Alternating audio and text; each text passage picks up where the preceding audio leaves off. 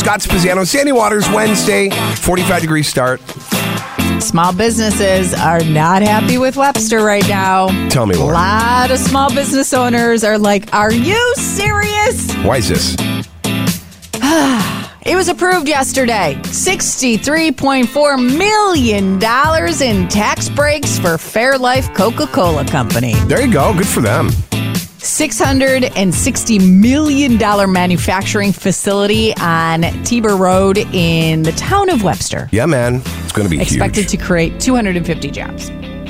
So now this isn't anything new.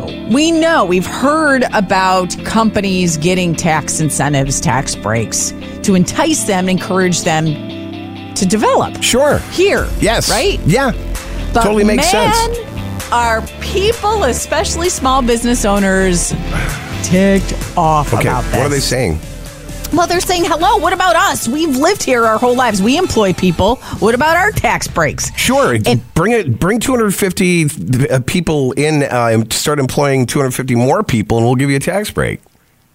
It's all relative. I feel like, well, relative, okay. right? So it's not, you're right. It's not new, but it was funny to hear. I mean, we know what it's like living with New York state taxes. Like, it's just crazy. Right? That's why so many people retire and move to Florida. A lot of business owners do complain about how hard it is to just have a company here in New York.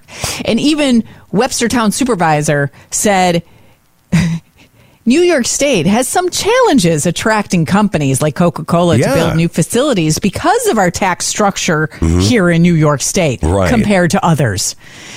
They may have it more advantageous and the climates are better. So it's like, okay, so we obviously know what the problem is. Right. So we can't fix it. But we can't fix that problem. The problem started because so many people were corrupt and they had to tighten all business practices down.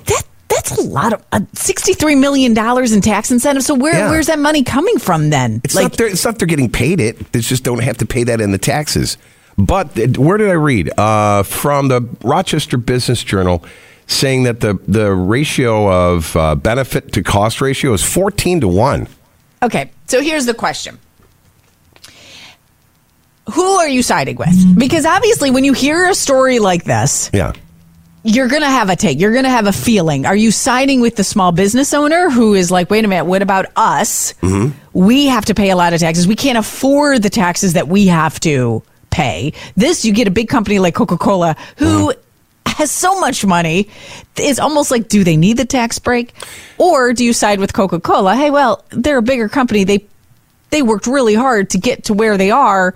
Yeah, it's a perk of being a big company coming into town and employing so many people. Which side are you on? Here's my take, and I'm all for small business. I think that is the basis of everything, right? You start a small business, you'd grow it into the biggest business you possibly can.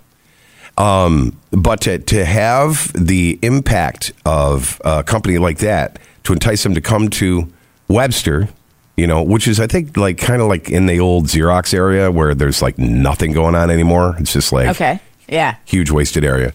To bring that in and to bring that kind of revenue into the town, to give them that break, to do business there. I mean, you're talking 850 dairy farms are going to be participating with this, dumping 5 to 6 million pounds of milk a day to produce this stuff. I mean, that is just the ripple effect far outweighs the initial shock of, oh, here's a tax break. I mean, if I owned a small business in Webster, say I owned a little stereo place or something like that, I would understand. Because what it would do... you wouldn't. Let me finish.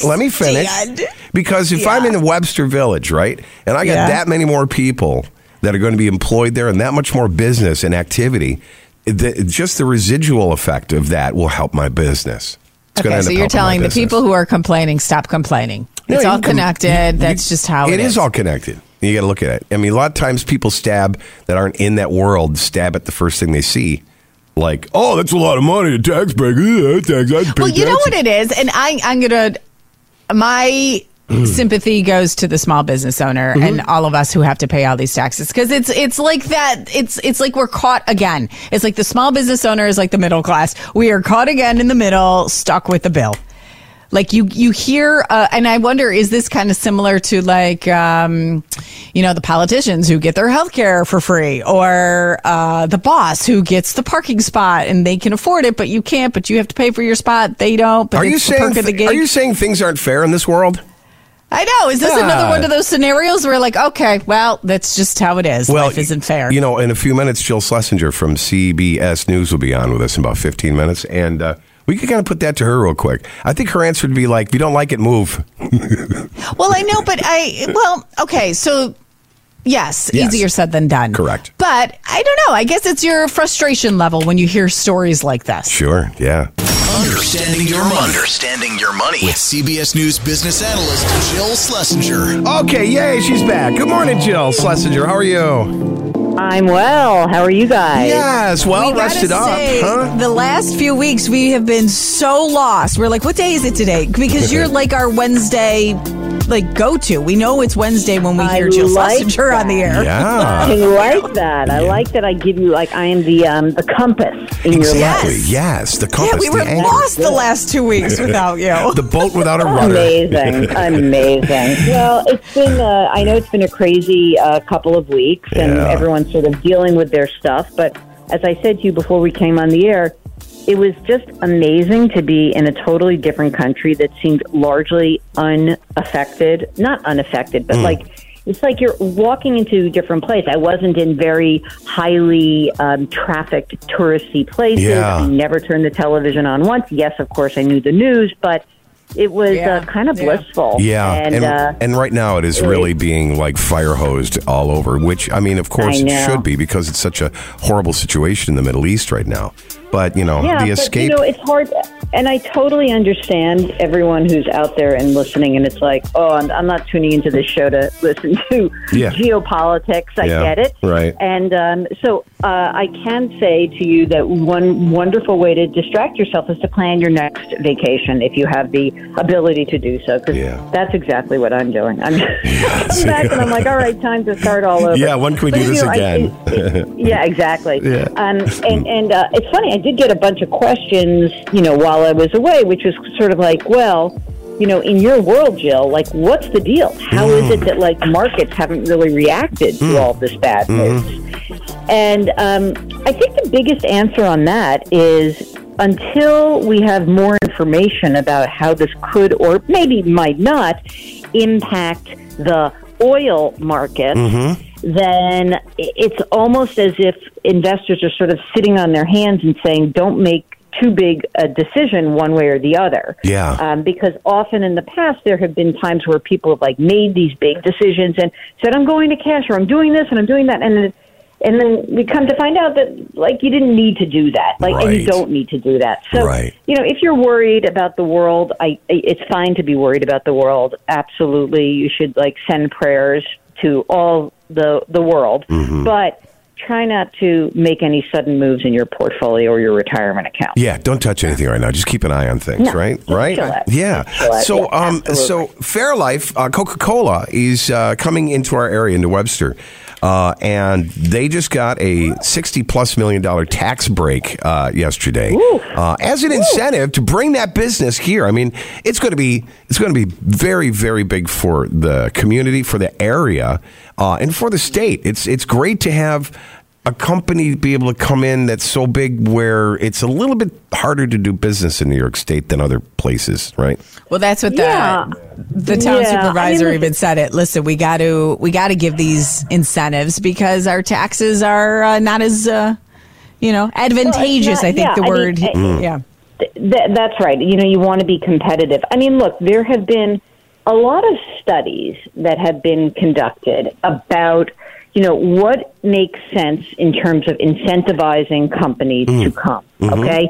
And you may even remember this way back, probably pre-COVID. There was this big thing going on about Amazon putting a big presence in New York City. Yeah. And in terms of this big political thing, why are we giving them breaks? Why are we doing this? Okay. And the answer to it, which was so fascinating to me, was that it wasn't so much like you should never give a break, but if the company was already going to come, why were you giving them a break? Yeah, that's a good point. Or like, to be honest with you, it was not even up for grabs. Of course, Amazon was coming to New York, and in fact, they have a huge presence in New York without any tax incentive because they did not get the tax incentive. I see. Mm-hmm. So now I guess the question is, would these folks have put this plant in, let's think, like, what would be the next, in, let's say, New Hampshire, which has no state income tax, right? Would they have just gone to New Hampshire and not New York?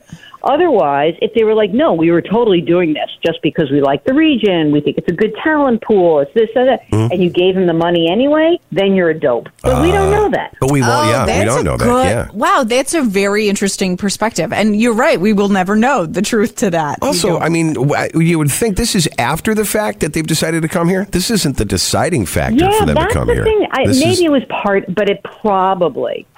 They were asking for it. Yeah, I think they probably, that's like the leverage. I really think that it's unlikely that, that this is like, oh, how nice, a tax incentive too?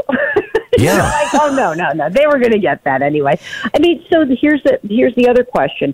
We're in the middle of football season. Mm-hmm. It's a similar kind of thing where, you have these big incentives to put a stadium. Like, we want, the state to pay for a new stadium. And by the way, rarely does that work out well for the taxpayers. It's usually a loser bet for the taxpayers.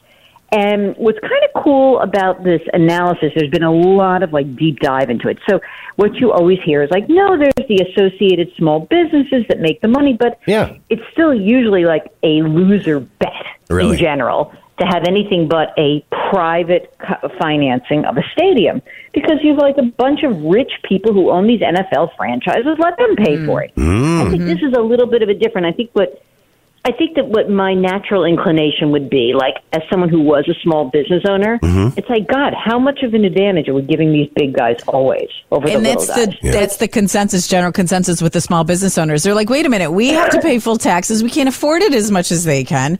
So where does your sympathy lie in, is it for the small business owner or is it for the big companies? Yeah, I guess it just depends on your perspective, because I was a small business owner at one time in my life. I just think it's a very hard time to be a small business owner. You see this even just in current climate of this economy. A small business owner does not have the ability to say I'm so lucky. It doesn't matter if interest rates go up because I have so much cash on hand. I'm earning a ton of money on my cash. Whereas a big company is sort of like, doesn't really matter that that the interest rates are so much higher, because we have tons of cash on hand, and that's great. And so therefore, the money that the extra cost of holding debt, right? I owe someone money. That extra debt is not that big a deal because I'm making so much money on the cash in my account. Well, small business owners don't have all that extra money sitting in cash. They just don't. Yeah. Right. So anyway, I always am on the side of the small business owner. However, where the one place I really, really differ is that I think small business owners deserve a lot of credit, and I do get that they create a lot of jobs. They're also, and I'll say we also, I was a small business, the biggest whiners in the world. The biggest whiners in the world. That's our show. We welcome the whiners. I know that about myself. I'd be like, no one understands how hard it's like, okay, then go get a job. Yeah, calm down. Right. Or move out of state, moved into Hampshire. One time I was complaining to my dad about this. I was saying, it's so hard, and my 50 employees don't understand how much I have sacrificed. Yeah. And my father literally said to me, well, then don't be a small business owner and go get a job. And he hung up on me. Oh! He literally hung up on me because he was like, enough of your whining. I get it. That's okay. Yeah, no one feels bad for you. That's why you're the boss. It's almost like that's the way the cookie crumbles, so deal with it, right? It kind of is, but I know you can whine to each other. If you have a small business gathering, you can whine to each other. Or here, this is what we open invite here. Yeah, right. Can you imagine? I was recently with somebody who is a small business owner, and they're whining to me, and they own a small insurance agency. So I say, how much did you make last year? just like, just wondering. And this woman's like, well, I don't know. Like, I mean, the year before I made $700,000, and I only made $500,000 last year. I'm like, shut up. Yeah. Shut up. Yeah. Nobody wants to hear that. Don't talk about that. Yes, exactly. Oh, God. Okay, so when before we leave with you, because you brought up your dad and how tough your dad and old school he is, this will be a great transition. Maybe you can kickstart our episode of Please Excuse My Mother. So, tell me. Don't you, like all of our parents, I think, I don't know if it's an age thing where their filter just kind of goes away. They don't care. Gone. Yeah. So, do you have a contribution to our Please Excuse My Mother stories? Or father. Well, my father, it's the 10th anniversary of my father's death, and we still quote funny things that he has said. And it was not about his age. My mother is honestly, I feel like my mother is awesome in public. So you don't have to say please excuse, but to us, to me and my sister, it's much different.